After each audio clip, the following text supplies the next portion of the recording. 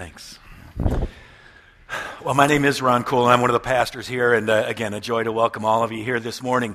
We're going to continue to look this morning at a 24-hour period, the 24 hours leading up to and including the death and the burial of Jesus Christ, 24 hours that many people believe are the pivotal 24 hours in human history. We're calling the series 24, The Journey to the Cross. And what we're looking at is the time period from sunset on Thursday to sunset on Friday, okay? That 24 hours, sometime in the spring of the year, sometime around AD 30, and again, we're near Jerusalem. I want to start with, again, Thursday evening is where the series starts, but we're going to cheat again a little bit this morning, just to remind you, there we go, to Thursday morning, Jesus was not in Jerusalem, but he was in Bethany, okay? Jesus was in the city of Bethany, about 2 miles outside of Jerusalem.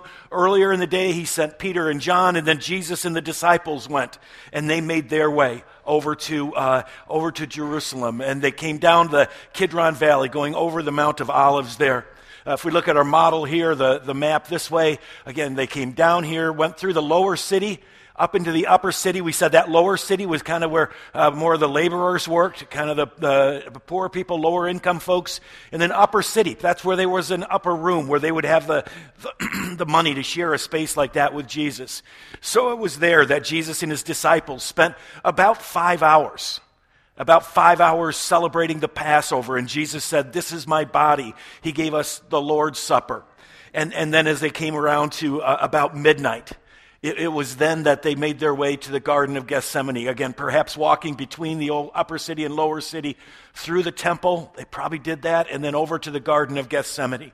Last week, Daniel talked about Jesus in prayer at the Garden of Gethsemane. And that took place from around, again, midnight to around 3 a.m., all right? Around 3 a.m. At 3 a.m., Jesus was arrested. Jesus was arrested. The soldiers came and they took him, and they brought him down the Kidron Valley, all right? So he's now probably tied. The disciples have all dispersed. They've gone away. Jesus is tied, maybe hands behind his back, maybe in front, but he's being led down the Kidron Valley. And then again, they're going to take him to the Palace of Caiaphas. All right, the Palace of Caiaphas is going to be up. There we go. It's going to be up this way. There we go, right over to this spot there. I was going to mention, I forgot about that, but I was going to mention that area there Jesus would have walked past, would have been where he did a lot of the teaching. That's the temple right above there. And so, again, if you think about it, Jesus coming down the Kidron Valley, probably smelling the blood from the lambs, 25,000 lambs sacrificed where Jesus taught there by the temple, and then coming to the bottom. And then that journey up there, it's about a half a mile in length. But one of the things that's interesting to know is that it's about a rise in elevation of about 400 feet. Okay, now 400 feet doesn't seem long this way, but think about it this way. As Jesus is walking this half a mile, he's also basically climbing the stairs for a 40-story building. Right, if you figure kind of 10 feet for floor, it's going up 40 flights of stairs. In fact, if they go back, this is from the time of Jesus, they dug down to it, you can see it's fairly steep. Right? I mean, so Jesus, it's 3 o'clock in the morning. He's walking. He's been up all the time, and he's arrested. It's not comfortable walking. This is a hard walk to make. This is a long way for Jesus to go, and he would have been tired again by the end of it. They bring him to the Palace of Caiaphas. And again, this is perhaps what it looked like, something like this up in the upper city there. This is the area inside where Jesus would have been with the Sanhedrin.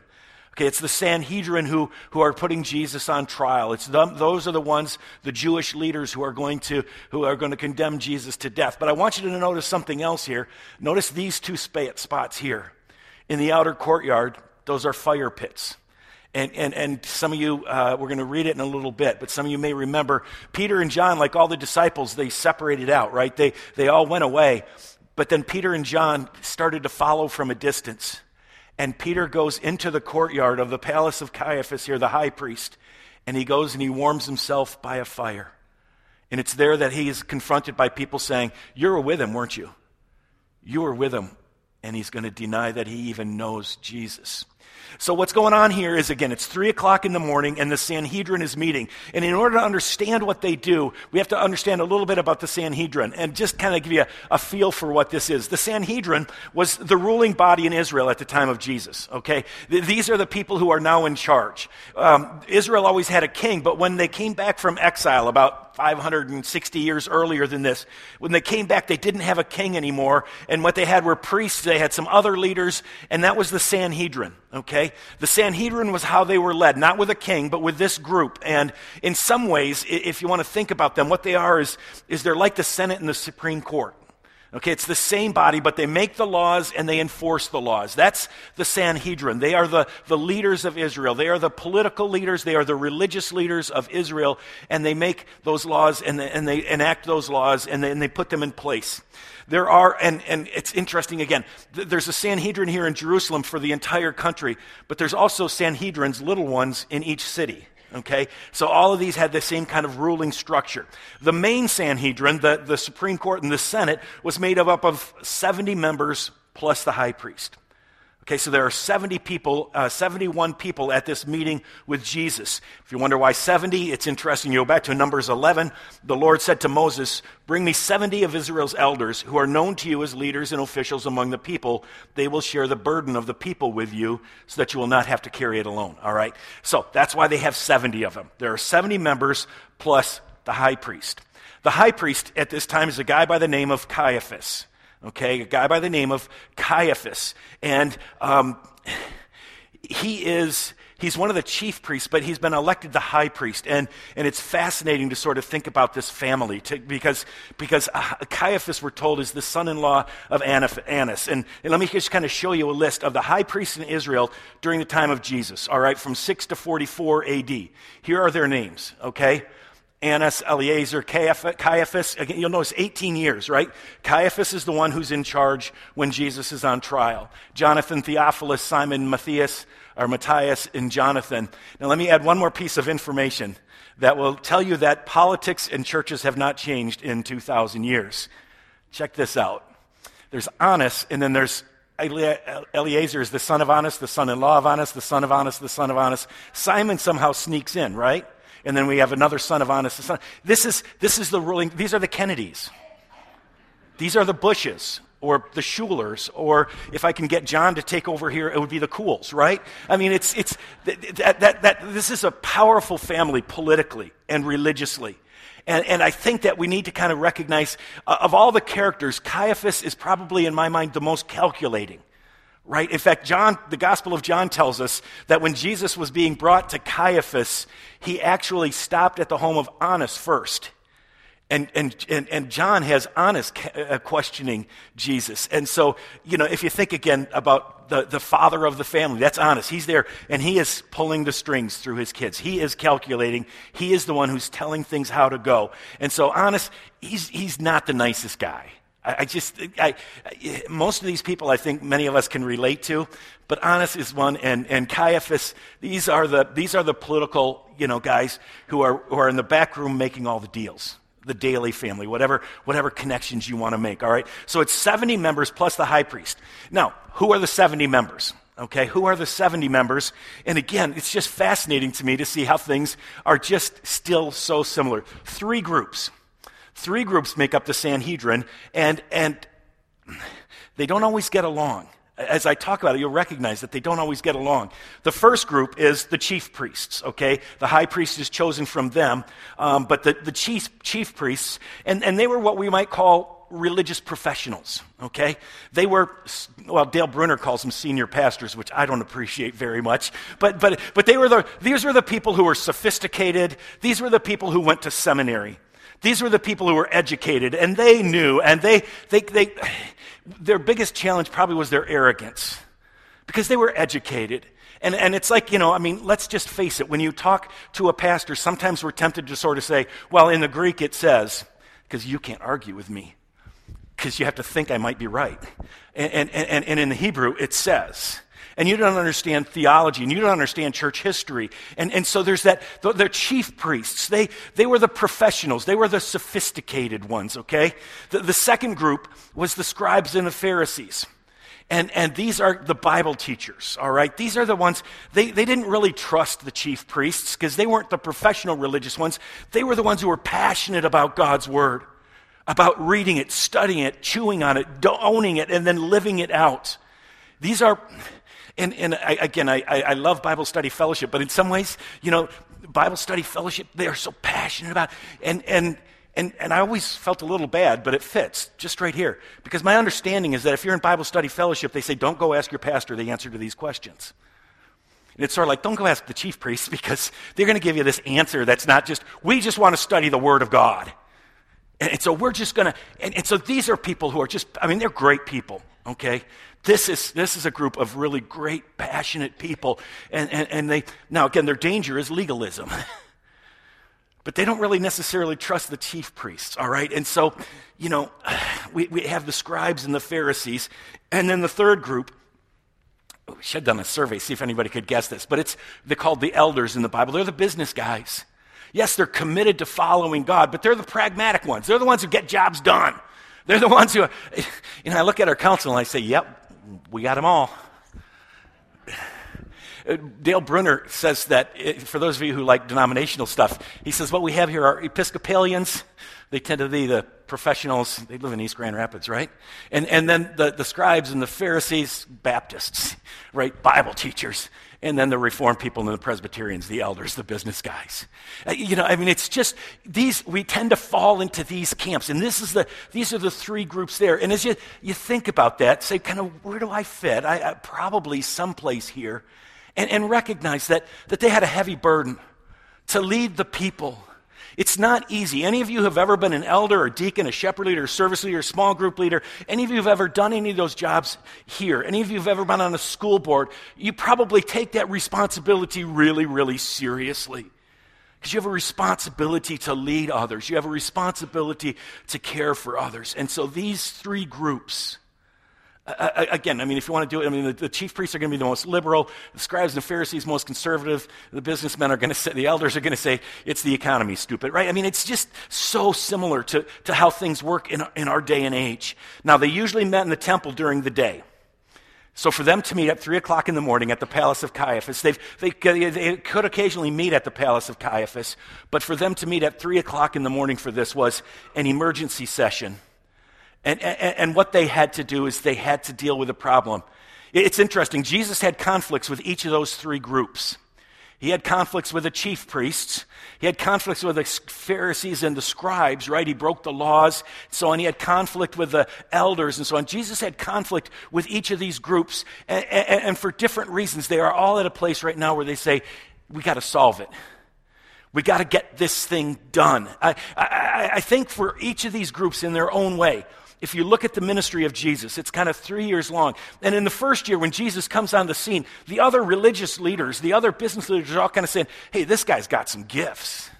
Let's see if he'll join our group. Let's see if he'll become one of us. Let's see if he'll be a part of who we are. And then they realize he's not going to do that. So the second year, it's kind of like, how do we live with this guy?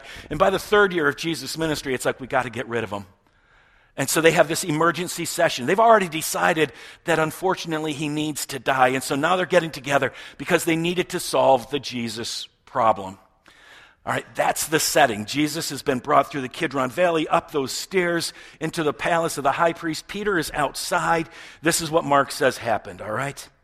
Mark 14, starting at verse 53. They took Jesus to the high priest and all the chief priests, the senior pastors, the elders, the business leaders, and the teachers of the law, Bible teachers, came together. Peter followed him at a distance right into the courtyard of the high priest, and there he sat with the guards and warmed himself at the fire. Okay, can you see it? That Peter's out there with his other folks, and he's warming himself at the fire. The chief priests and the whole Sanhedrin were looking for evidence against Jesus so they could put him to death. Now, it's not sort of like, well, he's a problem today and we have to do this. Again, remember, this has been going on for 3 years. They have tried to kind of invite Jesus to join them and follow the rules. They've tried to invite Jesus to get inside the system, and Jesus has stayed out of it. And so they have finally gotten to this place where they say, and they had decided this several weeks earlier, we've got to put him to death. And now what they're doing is they're doing hard work. But it's the work of leadership. It's the work that needs to be done. They are responsible. We'll come back to that. But they didn't find any. They're looking for evidence that they could put him to death, but they couldn't find any. Many testified falsely against him, but their statements did not agree. I picture this scene, and Caiaphas is there. Caiaphas he knows how things work, okay? He knows how to get a job done. Caiaphas is there. He knows what has to happen. It's not pleasant. Even he doesn't want to put this guy to death. It's not pleasant, but sometimes for the sake of the greater good, you got to do tough things. And so, he's made this decision, and they've got Jesus here, and so far everything is going exactly right. And then the witnesses come, and they can't get it right. You just need two to agree. And they don't agree. And finally, I think in some ways, they had this set up. And on the one hand, it's a kangaroo court. The decision has already been made. But on the other hand, they have to follow procedure. So some stood up and gave this false testimony against him. We heard him say, I will destroy the temple made with human hands, and in 3 days will build another not made with hands. Yet even their testimony did not agree. I mean, Caiaphas is going, can we not get this right? I mean, come on, can we not? Even when they're lying. Fascinating to me that Mark wants to show us that. I don't think he's trying to say, oh, you see, they're just so evil, they can't even lie well. I think I'll show you in a minute what I think he's saying. Excuse me again. Then the high priest stood up before them and asked Jesus, are you not going to answer? What is this testimony that these men are bringing against you? But Jesus remained silent and gave no answer. I think that we're supposed to understand right here that if Jesus keeps his mouth shut, he's off the hook. They cannot convict him on their own. If Jesus does not answer, they've brought in testimony and they can't get it straight. I mean, the DNA evidence is mixed up, the glove doesn't fit, whatever it is, there are all these things and they cannot get it straight. And so finally Caiaphas just turns to Jesus and he says, are you guilty or not? Are you the Messiah? And I think if Jesus had just remained silent, again, the high priest asked him, are you the Messiah, the Son of the Blessed One? And I think Mark wants us to know that Jesus is not a victim in this. But Jesus is in control. Without him opening his mouth, it's done. And so he helps them. Think about it. Jesus gives them himself on a silver platter. He says, I am. I am. You guys couldn't get it straight. So I'll just tell you flat out, I am the Messiah. I am the one. And some of them might have heard an echo of an answer that God gave to Moses. When Moses says, what is your name? And God said, I am who I am. And now Jesus says, I am. I am.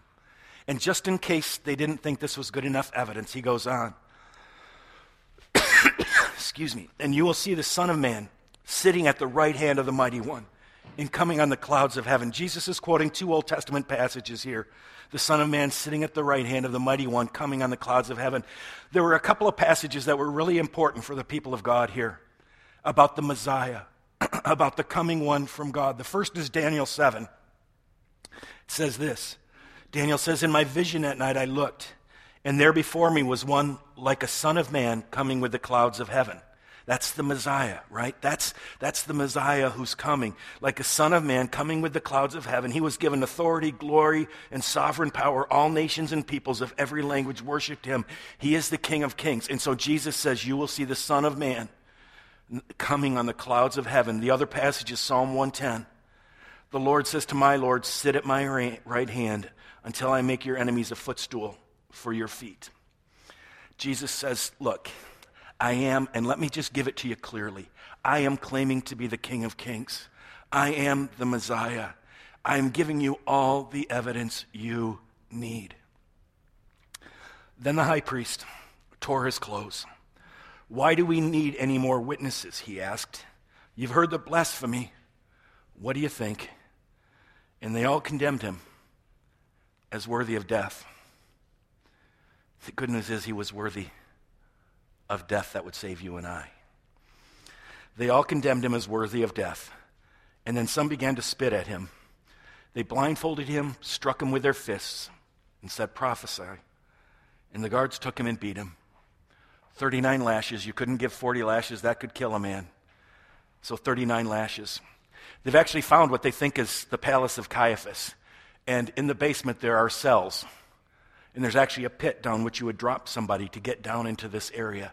But I want you to notice this. You see those two holes? What those were for was that's how they would either have somebody put their arms in there or else they would tie them up there. And when they would whip them. And so it could well be that that was the place. This was in the basement of the high priest's place. It's a religious leader, but he's a political leader. And so they had dungeon cells and all that stuff. And they found a lot of crosses etched into some of these places. And they figured that early Christians were beaten here as well. The question I want to think about with you at the time we have less, and this is really the question I want you to walk home with, is this. How does this happen? How does this happen?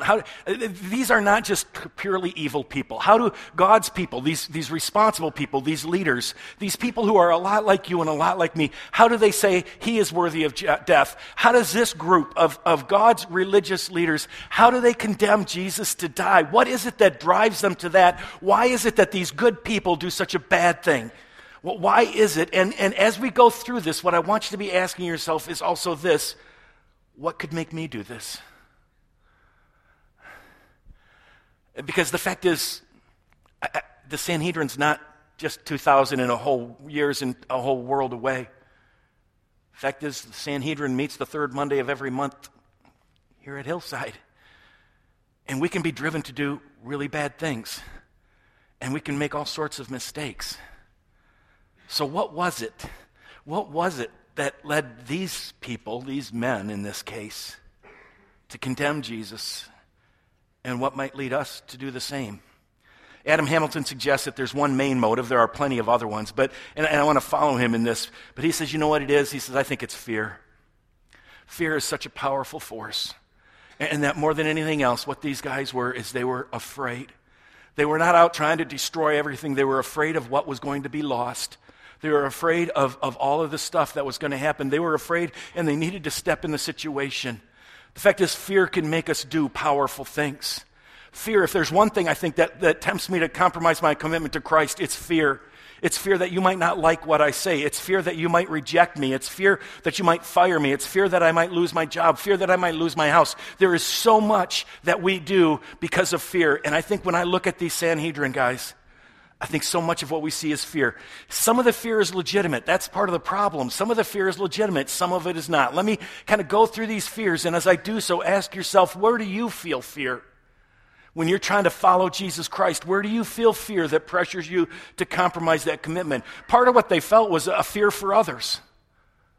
A fear for others. First of all, I'd say it's a fear for those who are following Jesus, right?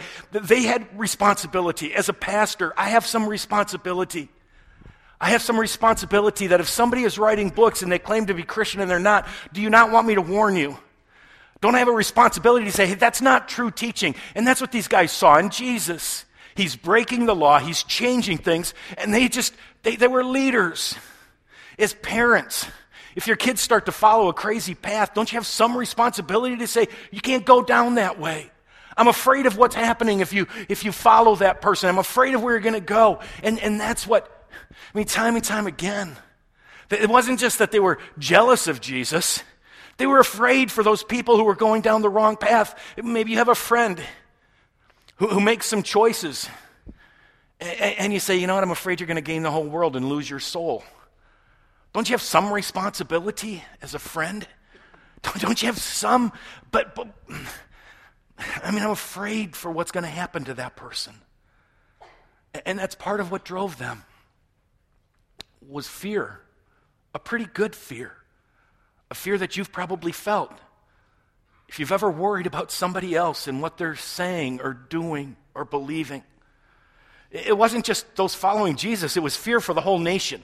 It was fear for the whole nation because Jesus could ruin everything. Let me go back to the decision that John tells us about when they decided that Jesus had to die. Jesus raised Lazarus, his friend, from the dead, and Mary and Martha are the siblings, the sisters.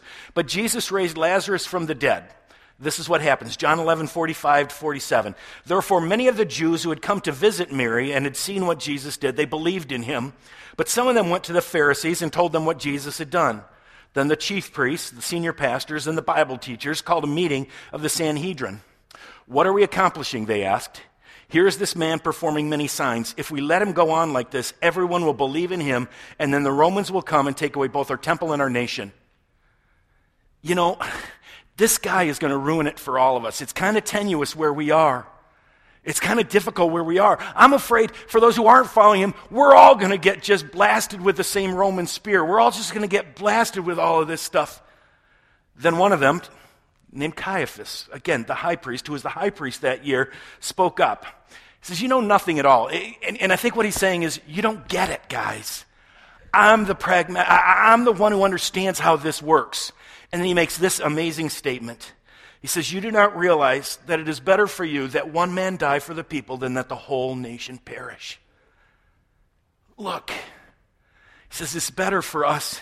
I don't know if he's really all that guilty or not, but sometimes you got to do what you got to do. And if you say, I would never do that, then ask yourself, is it better for one terrorist to die from waterboarding than a nuclear bomb to explode in New York City? Oh, ouch, right? Is it better for one person to be fired from your company than for the whole company to go down? You make this kind of a fear all the time. You say, if we don't do something, I know maybe it's not, but you feel that pressure.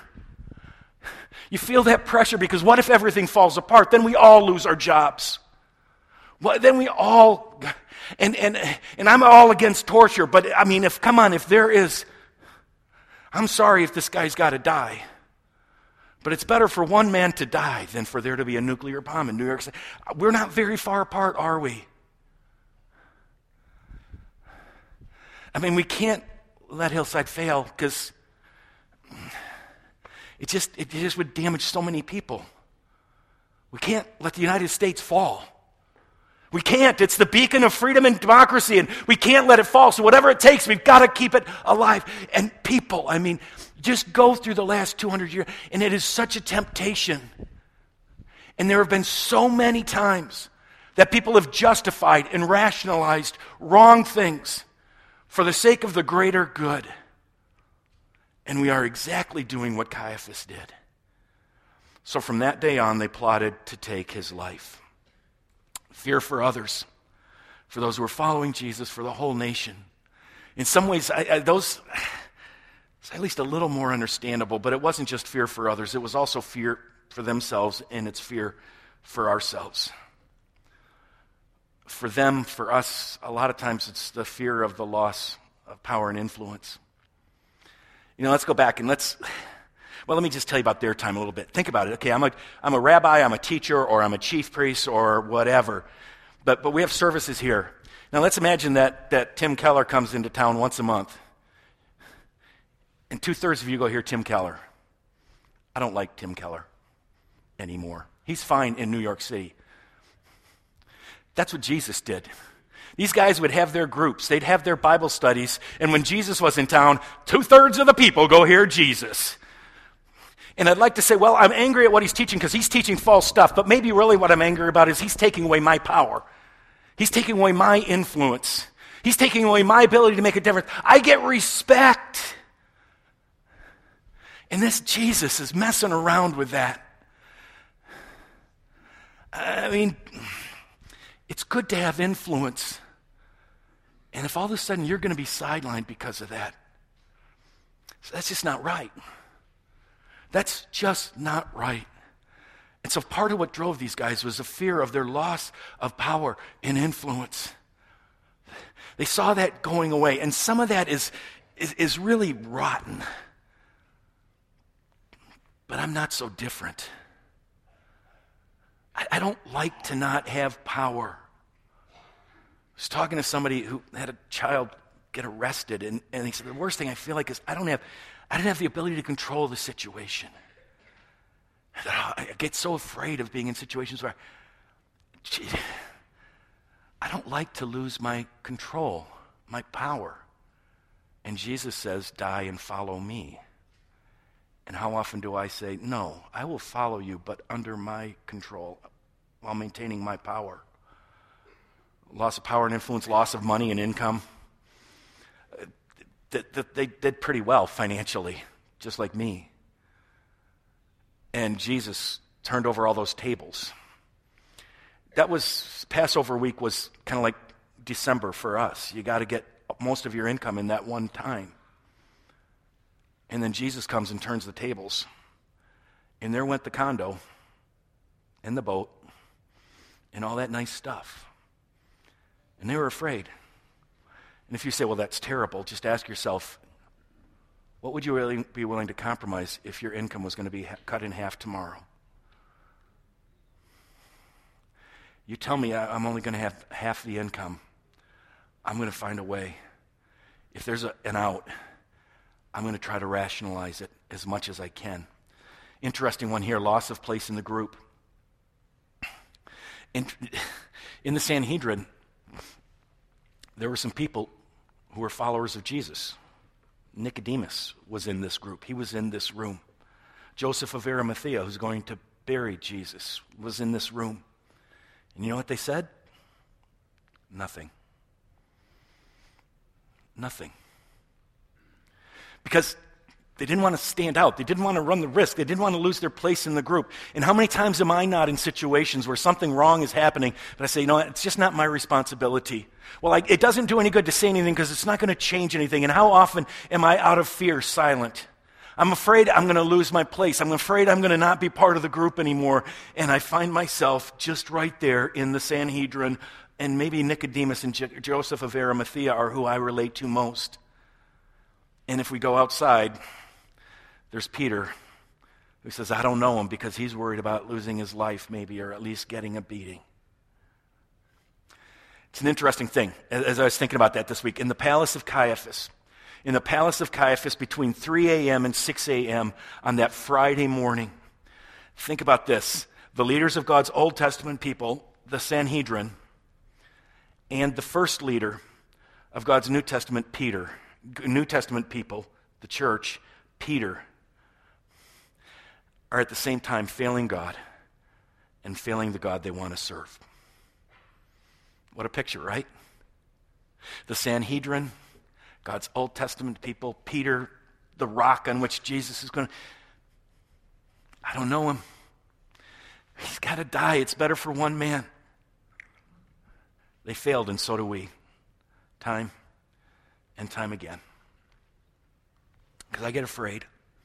I get afraid you won't like me. I get afraid that you might cut my salary. I get afraid you might fire me. I get afraid of all sorts of things. And I fail.